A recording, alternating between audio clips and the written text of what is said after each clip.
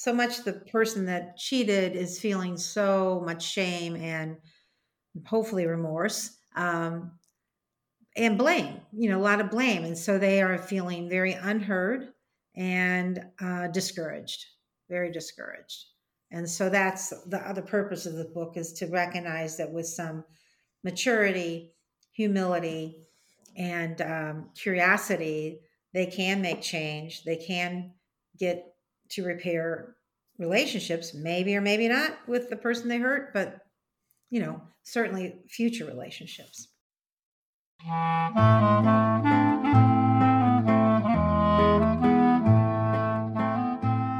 Welcome to Couples Therapy in 7 Words. I am your co-host, Judy Alexander, and I'm here with my husband, Dr. Bruce Chalmer. Well, hello, Judy. Hello, viewers and listeners. Our topic for today is... Okay, I had an affair. Why isn't saying sorry enough? An interview with Dr. Deborah Miller. Indeed. And she wrote a book which is aimed at the person who did the cheating, not the one who was cheated on, which is, less usual. Let's put it that way. Right. And we have finished our interview with her. We went through hell and high water technically, but I think that the quality actually will turn out to be quite good, folks. But, why am I bothering to tell you that? You should have some rahmanas for us. That's a Yiddish word meaning mercy on us for what, and especially for Dr. Miller. She was a real trooper and really helped us out. Hung in there with us. Hung in there, came back, redid what we had to redo. So but I do want to say the name of her book, since we brought her up, which is More Than Sorry, 5 Steps to Deepen Your Apology After You Have Committed Adultery. Indeed.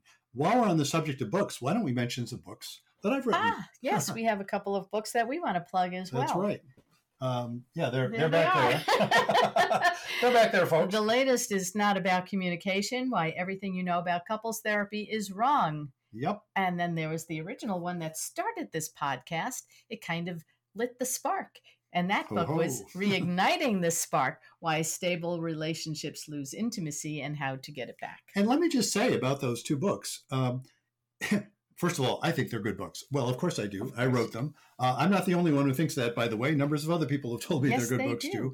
And moreover, what they're, I'm realizing we plug these books and I don't really mention what they're about all the time. That concept of, things are going wrong. If I were going to summarize the one thing that ties it all together, and even the concept of it's not about communication, it's that you're valid even when things are really hard.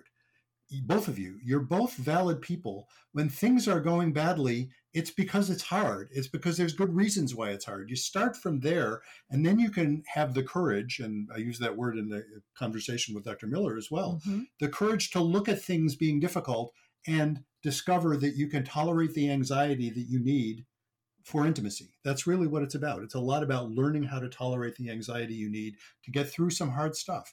It's not about, a nice, simple program that will easily lead you from point A to point B. Right. It's about recognizing your own validity, and that will give you courage. Or, as we might say, it's about the 7 words: be kind, don't panic, and have faith. That's what it's about. Anyway, check out those books. And while we're mentioning books, I have 2, I guess I'll call them booklets because they're shorter. They're shorter books. They're under 100 pages each.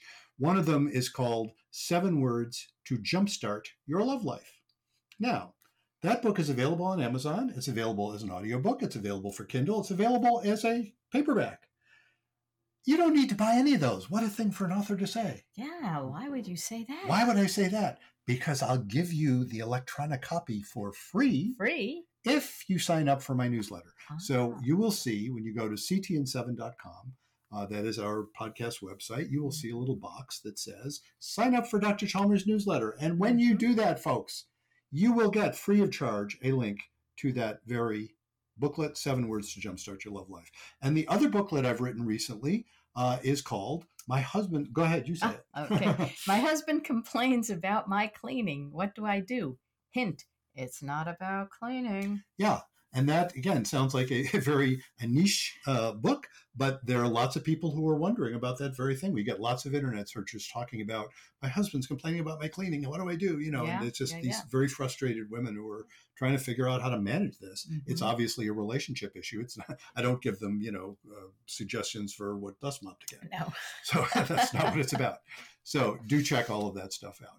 And I think that'll do us for our intro now. Yes, I think we should get on with our nice interview with Deb Miller and hear what all the fun, fascinating things I shouldn't say fun because it's a tough topic, but all of the interesting things that she has to say about infidelity. So we will get on with that. You'll hear Judy introducing her, and we will see you on the other side.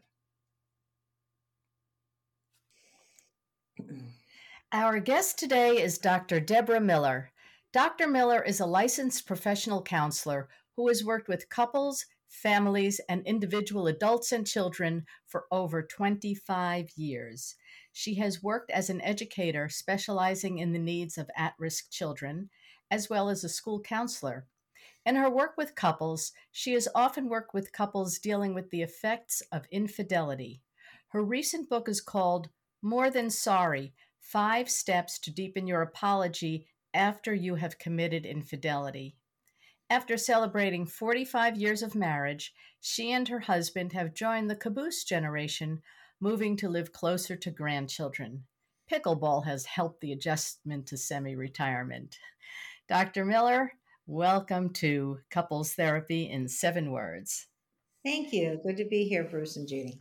Well, thanks for doing this. I want to, in the interest of full transparency, want to mention to our viewers and listeners, we've been having technical issues today.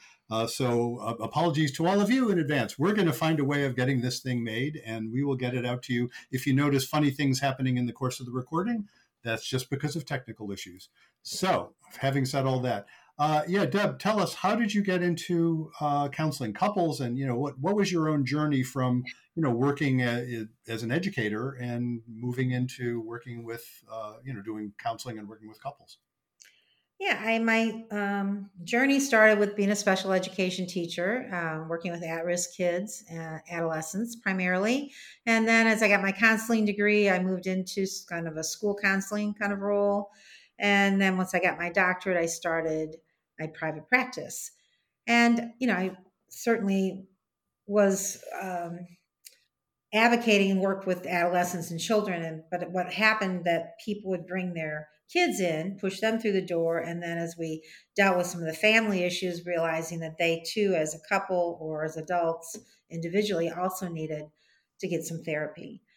And at the same time, I was doing a pretty intensive 4-year training with Dr. Ed Harris in St. Louis on Gestalt training, and got feeling very comfortable working with couples and understanding that work with a relationship is different than working with individuals. Yeah. Mm-hmm.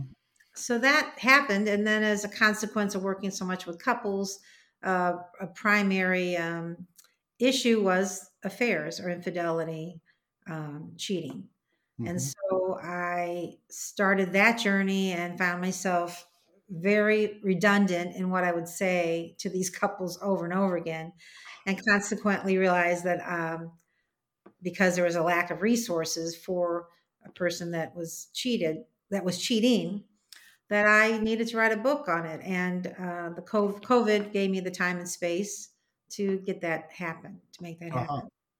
And it is interesting that, it is very unusual, as you note, to have a book that is aimed at the person who did the cheating. Usually the work is, how do you survive when your partner has cheated on you? But to actually have something that addresses those folks is really very interesting. I'm curious in the context of that, what did you notice? What did you feel? And of course, I'm almost asking you to summarize your book in a few sentences, which is silly because people should read the book. But what did you notice that really needed to be said, or what did you need to help people who did the cheating work on? Well, so the redundancy was that couples would come in for counseling, and the person that had been wounded, the person that was the victim, the person that was caught blindsided, just really needed to vent and emote and ask questions. And, they needed some attention, and they needed a lot of validation and space to air their pain. Meanwhile, the perpetrator, the person that cheated, the adulterer, would often just sit there silently, head down, mumbling, I don't know why I did it, and I'm sorry, and why are we still talking about it?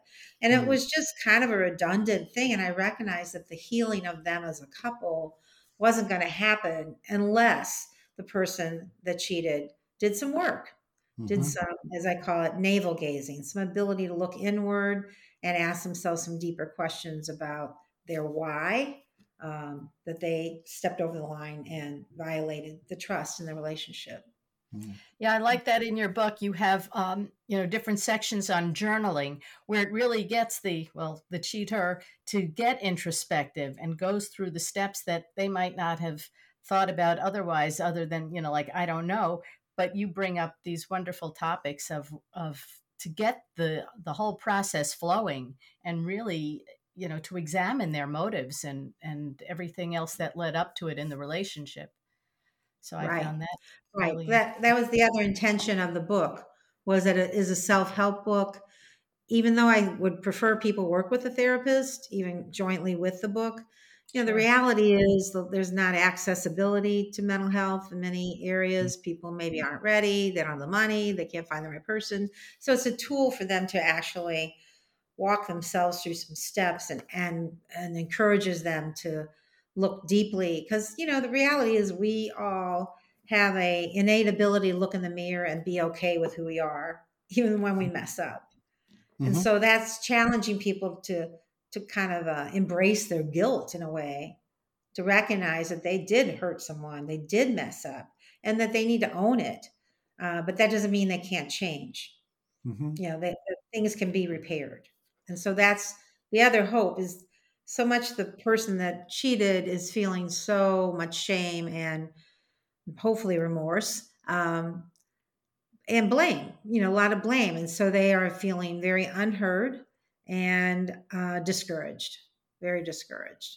And so that's the other purpose of the book, is to recognize that with some maturity, humility, and curiosity, they can make change. They can get to repair relationships, maybe or maybe not with the person they hurt, but certainly future relationships. So what makes for an effective apology? Yeah. Well, it has to start with empathy. In other words, for me to really get how much I wounded you, I have to really get the depth of that pain. And that takes, again, a lot of courage and humility to accept how much you have inflicted on another person. So step one is to understand the power of empathy and how to learn that skill, because it is a skill. So if you Um, don't have it, how do you learn it? Right. Well, you go to counseling school and you learn. No, I'm kidding. I mean, that is one way. We all learned it. This Carl Rogers was like our old guru in the old days, and still is, I guess. I don't know. Who taught us a really simple formula for communicating empathy. But step one is to sense what the other person is feeling, to make guesses about their emotions, and then to articulate it, to validate it. And he would use the kind of simplistic phrase of, you're feeling blank because blank. You're feeling ticked off because I cheated on you. That sounds so simplistic. And yet, to hear those words, it helps the other person speaking go, yeah, I get it. I get it. And Mm-hmm. so it's just takes a lot of maturity to be able to sit with someone else's pain, especially when you've inflicted it. Yeah, that's what I always find fascinating, that if somebody isn't feeling valid themselves, that it's very difficult for them to open up to experiencing just how much they hurt someone else, because it feels like annihilation. And we resist feeling annihilated. And I know you talk in the book about the difference between guilt and shame. And when Yes. someone is overwhelmed with shame, that sense that they are simply a bad person, not merely that they've done something bad, but that they're a bad person, it becomes almost impossible for them to be empathetic, to actually hear, wow, I need to understand how I've hurt you. Because Mhm. that sounds like that is really central to an apology having the possibility of being effective. That's right. You Yeah. have to understand what it is that you've done that the other person's upset about. Yeah. When you think about, raising children, and I know you've had what, five children? Between Between the the two two of of us, us, yeah. yeah. Yeah. Yeah. I mean, we all are guilty as parents that, encouraging our kids to say, I'm sorry when you mess up. Say, I'm sorry. And the kid, okay, if I say I'm sorry, it's over with, right? I don't have to talk about it anymore. And so this is saying that's not enough. I'm sorry is nice, but it doesn't really communicate what you're sorry for. Mhm. Uh, what it is that you recognize you did wrong, what it is that you hope to do differently in the future. So a true apology, which is what I build up with through the book, that's the last step of the 5 steps, is to really I encourage writing letters that tells more about what it was that they think they were going through at the time, as well as what it is that they understand that they did to the victim, how they hurt them so deeply. And it's just saying more. It's just saying more and being more authentic and more honest and real. Mm-hmm. Yeah, something else I noticed about your book, which was interesting, which was you had, was it 5 example couples, I think, that we sort of follow throughout the course of the book, which is, I did a similar approach actually in one of my books too. It really makes it interesting. It's like, ooh, you kind of get to know these people a little bit. And you included quite a diverse mix. And I wanted to ask you something about that because you included, I think it was 3 heterosexual couples and a lesbian couple and a gay male couple. And I've found it fascinating in the course of my work, which is overwhelmingly heterosexual couples, because I'm a cisgendered heterosexual male, and I don't specialize in LGBTQ folks. But over the course of time, I have counseled numbers of lesbian couples and gay male couples. And what's fascinating is, especially from the gay men, what I've heard as a heterosexual man myself, I've had to learn these heteronormative assumptions is the buzzword. The assumptions I'm making that are true largely in heterosexual relationships aren't necessarily the ones that gay men are making, especially when it comes to things like what constitutes cheating, what sort of understanding. Now, of course, the example you gave in your book, the gay male couple you had in your book, was really clear and you made it quite explicit. Their deal was monogamy. Like, we will not have sex with someone else. And I think the name of the cheater was Bruce, as I recall, which I picked up on. That was before you knew me, I'm sure. Yeah, but it was, that character in the book recognized he was cheating. But I'm curious about that because I've noted that in my work with couples. Every once in a while I'll get a couple where one says it's cheating and the other says, no, it isn't. And that can run quite an interesting gamut. So I'm curious if you have any thoughts about that. Well, let's back up a bit and let me share my definition of an affair. An affair is a secret relationship. Mm-hmm. It's not agreed upon. And so, nowadays there's a little bit more polyamorous couples who have agreed to let other people be in their primary relationships. That's not an affair. That's not cheating because it's in the open. Yeah. And so if in all those cases, the similarity of them, that there was a relationship that the significant other had no clue was happening, or at least the depth of emotional connection that was happening. Yeah. It's interesting because where that gets, I keep saying interesting. That's what it seems to me. Where it gets interesting is where some, like your example of the lesbian couple, where the woman was having a deep friendship, which, especially women, not to mansplain to the women in the conversation here, but I've heard from you guys, women do that a lot, even more than men. And it crossed a line, but she could make a case. I think it was Carmen, right? Do I remember that right? Mm-hmm. She could make a case that she didn't realize it had crossed the line. Right. She then observed that it did. But it was interesting that, those situations of, it's not always clear to both parties that it ought to constitute cheating. Or here's another example. You didn't mention this sort of possibility. I've actually met couples where usually the woman in this case would be saying, if he masturbates and I'm not, if he does that, that's cheating. Right. And then one step further, if he looks at porn and I'm not there, that's cheating. And the guy may be thinking maybe in the porn case, yes, maybe not, but certainly in the masturbation case, probably not. And it's an interesting issue. I'm curious, how do you? In those two examples, Bruce, you want to ask the couple, or at least the in this case woman, if the masturbating or porn is getting in the way of their intimacy. Mm-hmm. Yeah, that's what you're exploring.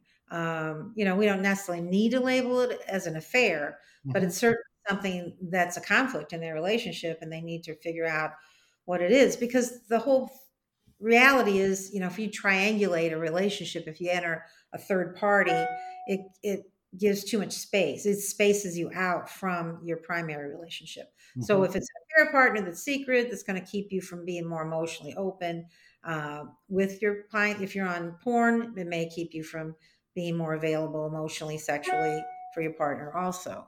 So Mm-hmm. that's certainly the work that needs to happen. And so, yeah, I had one example in my book that was based pretty much on a real couple. I try to make them somewhat fictionalized so no one would recognize themselves. Mm-hmm. But the poor couple that, he had had a lifelong porn issue and then tried to enter a marriage. And it was a hard habit. It was a hard addiction to break. Mm-hmm. And he definitely needed to pursue um, Sex Anonymous groups and really do that 12-step program there. And Mm-hmm. his wife was really pretty understanding of it. Where the issues would come was when he would sneak and do it without telling her. Mm-hmm. Mm, yeah. And accepting that he had an addiction, but when it fell into the secrecy thing again, that's when the conflict and loss of trust would happen. Yeah. Mm-hmm. Yeah. Yeah. Do you Yeah. think this might be a good time to To do our segue to listener letter? Yeah, we have a listener letter for you. Okay. As our regular listeners know, we like to, when we have them, by the way, listeners, we can use more letters, by the way, folks. More questions, send them in. But we have this one that is, we think, right up your alley. So that's why we picked this one out for you. So go for it. Okay, Amy writes, Dear Bruce and Judy, I'm 56 years old and married to Kevin for 30 years. 10 years ago, Kevin had a year-long affair with his coworker. We wanted to stay together for the sake of our children, who were 14 and 12 at the time. We went for counseling and got our marriage back on track, at least for a while. With the kids now out of the house, I'm having trouble connecting to Kevin. We don't seem to have a lot in common, and he isn't affectionate. We haven't had sex in over a year. I think a part of me feels his apology wasn't really sincere. I don't think he'd cheat again, but I keep going over what happened in my mind. I still don't understand how it happened, and I still don't think he understands how badly it hurt me. What should I do? So, what I'm advice for sure. Amy and Kevin?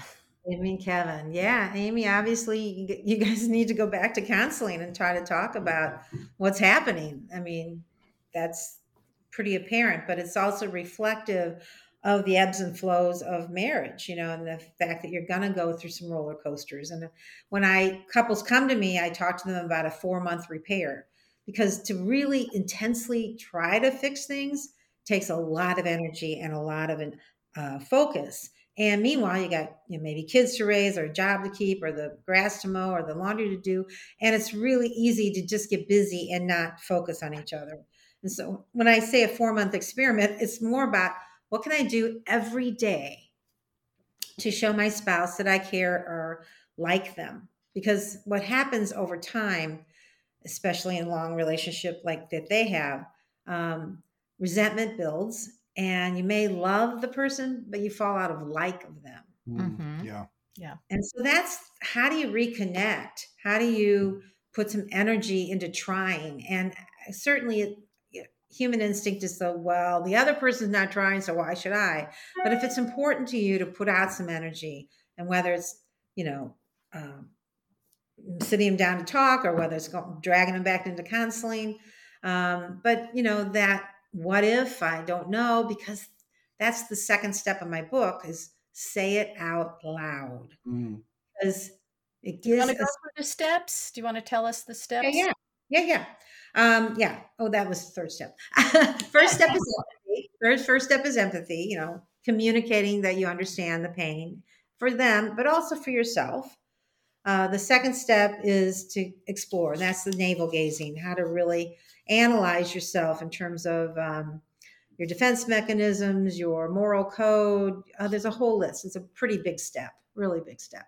But the third step is say it out loud, and that's finding a confidant.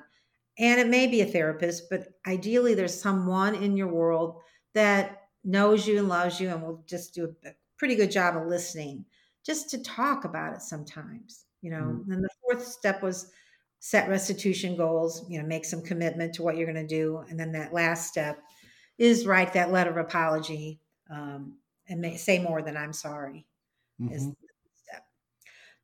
But back to the say it out loud. I mean, that's really powerful, because when people come to counseling, especially after an affair, they've never really told their story. Yeah. I had an affair. And they're inundated with questions like, where'd you sleep with him or her? Where'd you go out to dinner? How much money did you spend? How good was the sex? There was those kind of questions. But from a non-judgmental perspective, to have someone tell you their story is really powerful for them to hear themselves, for them to look at themselves in the mirror.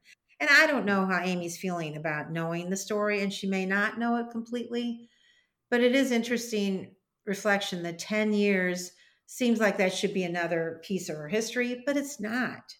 Yeah. It's like Yeah. the kind of the elephant in the living room. It's just kind of there. And Mm-hmm. sometimes it's a big deal, and then other times it smacks you in the face. And right now it's smacking her in the face because she's feeling too distant from her husband. She's Yeah. They're not not, connected. they're not connected. And that's the piece about intimacy. Certainly physical intimacy is a part of intimacy, but there are other types of intimacy that everyone needs to make sure they're doing, Mm-hmm. intellectually, emotionally, spiritually, experientially. How Mm-hmm. else do we feel connected to someone? Yeah, Um, I describe as one of my favorite shticks is to describe stability and intimacy as both needs and somewhat in tension with each other, because to maintain intimacy sometimes is scary. It feels destabilizing because to raise, for her to have an intimate moment with Kevin where what Amy says is, I know this is hard, but I'm still not done with 10 years ago. We need to talk more about that. yeah, It's interesting when people write a letter like this to us. I usually, I shouldn't assume this, but very likely they're not in couples therapy, because if they were, they wouldn't be writing a letter to us, And exactly. I have a whole section in one of my recent little booklets about how to get your reluctant guy to go to couples therapy. And the Wow. reason, the guy is reluctant, speaking as a guy, I have some authority in that realm. Mhm. I can speak as a guy. We're terrified, and women often don't realize that we're terrified, but we're terrified because we don't, I don't know, Kevin, probably he doesn't want to lose Amy, and yet he's terrified of bringing up this old stuff. It's going to be painful. And he Yeah. doesn't maybe know if it's possible for her to forgive him. And Mm-hmm. so to that, for them to do the kind of work that you talk about in your book is an act of great courage. Mm-hmm. And They're going to have to rehash all that they're again. going to have to rehash it to some extent. Yeah. Yeah. Yeah. Well, and that's the other thing I try to teach couples is, how do you talk about it 5, 10 years later? You Mm-hmm. don't necessarily want to go back over to how many times did you sleep together, what was your favorite meal? You don't need to get that specific, Mm-hmm. but later when it comes up, because it will, it's like all in our culture. You watch any TV show and someone's having an affair, any movie, and it's going to trigger your Yeah. own memories. And the maturity and the hope is that you're able to turn to your significant other and say, ouch, you're watching that TV show kind of brought back a lot of young, ugly memories. Mm-hmm. And for the other person just to say, I wish we didn't have it in our head, and I'm sorry it sits with you. That's affirming. I had a It's not couple. a can of worms. Yeah, just yesterday I had a couple who very quickly were able to do an amazing amount of recovery. Young couple, these are folks in their late 20s. And she had cheated and felt terrible about it. They had been together since they were kids. I mean, like young, like young teenagers, they'd been together. And it was fascinating because they were a little worried that they'd recover it as quickly as they had, and they still had a lot of pain about it. But they were at that point, and I don't see this all the time, and I'm always impressed when I do. I've had couples. One of the things I tell in one of my books is a woman who said to her husband who had cheated on her after they had worked for about a year and a half, and she said, "Hey, thanks for taking one for the team." And he said, "What do you mean by that?" And she said, "Well, we are so much better off now than we were before you cheated, because clearly there was, I am not saying thank you for cheating, you know, I wish you hadn't cheated, but something had to give. We were headed for a bad end. And I'm so much better off now, not only with you, this is the woman talking to her husband, not only with you, but with my kids, with my coworkers. I'm so much able to handle things now. And you're the one who had to feel guilty because you did the bad thing. So thanks for taking one for the team." It was a great moment. And Yeah. that couple yesterday, they didn't exactly say that, but they were expressing this sense of gratitude. They said, looking back on it now, I wish we had known where we were headed. But if something like this hadn't happened, we'd probably have broken up miserable. And Mm-hmm. now they've gone through a serious crisis, but they're emerging with this sense of appreciation for each other that they hadn't had for years. Yeah. And so, there's an element of gratitude that when people have really metabolized what happened, which is a funny way of saying it's like they've digested it. Well, in some ways they have. Yeah, Yeah, and that's what it's about. that's the Yeah, go ahead. fantasy, Frozen. Okay. Mhm. That's the fantasy, is that, and the hope is that after this work, there's a reframe that happens that Mhm. says, we went through a really dark time in our relationship and it was horrible and painful. And yet we now are, more intimate, more honest with each other, freer. We've made changes. That's the hope. That's the work. That's what you want to get to. But so many people get stuck in that. Ain't it awful? He or she hurt me so badly. I can't walk away. I can't let it go. And that's just, sad and it's draining. I mean, what a burden to carry Yeah. around with you. That's a lot. A And, lot. you mentioned this possibility in your book too, and I think you even mentioned it in our talk today. There are couples who heal and break up. Do you know what I Yeah. mean? And it is interesting. I remember I've worked with couples occasionally where someone will say, I really understand why he or she did it. I just can't be married to them anymore. Yeah. Even though I've forgiven them, I'm not angry. I even understand the context. I just can't be with someone who would have done that. So we need to sadly figure out how to still be, good parents to our children or whatever.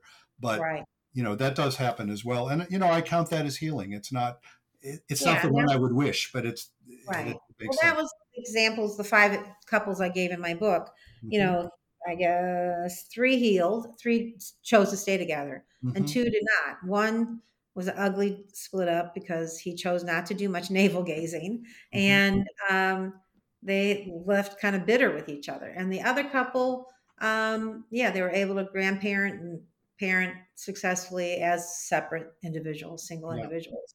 That is true. So much of when we work with people is not really knowing when they come to your office or write you a letter. You're getting a little bit of who they are, but yet they still have the job of figuring out what they want and what makes sense for them.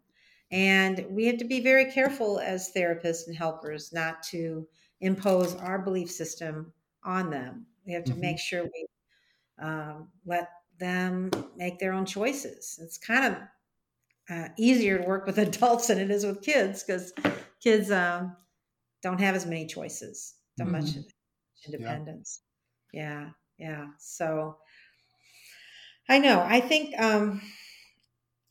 this ability to listen and accept the parts of yourself that maybe you don't like is part of this navel gazing. How to accept that you have flaws. We all have Mm-hmm. flaws,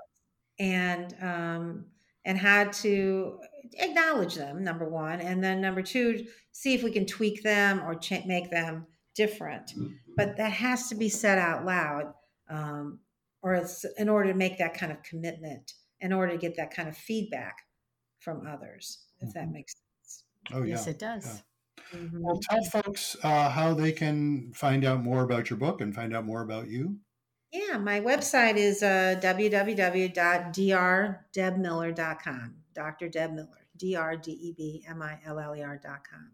Mm-hmm. And yeah, there's a link there to buy the book on Amazon if you like. It's very affordable, and just really wanted to put out a resource because it is an underserved population, Mm-hmm. and I really want them to have resources if that makes sense. But I did come up with my own 7 words to Oh, please. yours, yes, and mine is say it out loud and communicate empathy. Mm-hmm. I really want people to, we all have so much strong intuition and so much dialogue going on inside our own heads. And if we really want to be with another person, they need to know most of what's going on in your head. They won't know I all like of that. it. Yeah. Say it out loud and communicate empathy. I love the fact that you have to count the word and, just like we do in our 7 words, No, I was so excited when it came out to 7. Yeah, That's right. Have exactly. faith, don't panic. I mean, be kind, don't panic, and And have faith. faith. And you're making me think we should challenge all of our guests to come up with a 7-word description. Exactly. Yeah. I hadn't of what they do. This is episode number, I think, 114 or something, and that's the first time I've thought of that. So thank you for noticing that. Came up with that. That's great. Well, thank you so much for doing this. And again, for the benefit of our listeners, Deb, you really get extra credit for putting up with our technical difficulties today. Much appreciation for that. Hey, it's the real world here. So yeah, I'm glad we could figure it out. Well, good luck. You're touching lives. Good for you. Thank you. Well, I hope you enjoyed that interview with Deb. She had a lot of interesting things to say about infidelity. And if you are in a relationship where infidelity is an issue, I highly recommend her book because it really does give you some interesting steps to follow through and to think about and to process. Because, well, as you know, there's so many difficult emotions that need to be processed when that happens. And I just want to note, especially if you're the one who did the cheating, that's who she's right. She's really wrote that aiming book for. at the cheater. So I know so many books, seem to emphasize how to the wronged person, the cheatee, so to speak. the cheated, the one who was cheated on, how to get through that. But this one really does focus on the cheater. So. More Than Sorry is her book, and contact her. Indeed. And we want to put in a couple of plug for a couple of our books, Reigniting the Spark, Why Stable Relationships Lose Intimacy and How to Get It Back. And It's Not About Communication, Why Everything You Know About Couples Therapy is Wrong. And as Bruce mentioned earlier, when you subscribe to his newsletter, you get for free his bonus book, 7 Words to Jumpstart Your Love Life. And you can do that. You can sign up for my newsletter at right from ctn7.com, ctn7, that's the number 7.com, which is CT for couples therapy, in case you were wondering where that comes from, ctn7.com. That is our podcast website, and you can sign up for my newsletter right from there. And when you do that, as Judy mentioned, you'll get the freebie. And I have another book you can find on Amazon as well. Also, we want to put in a word for. There's my cup. Yes, I can hold up my cup. You got there it is. Put in a word for our merch, our beautiful mugs, T-shirts, and tote bags that we have with our Couples Therapy and 7-Word logo on one side, and our motto, Be Kind, Don't Panic, and Have Faith, on the other side. Indeed. And the tote bags, especially, by the way, we use that. We use the cups and we use the tote bags. We don't. It's funny, we don't use the T-shirts a lot. If you like T-shirts, I don't wear get T-shirts. a T-shirt. That's right. Whatever. Yeah, that's right.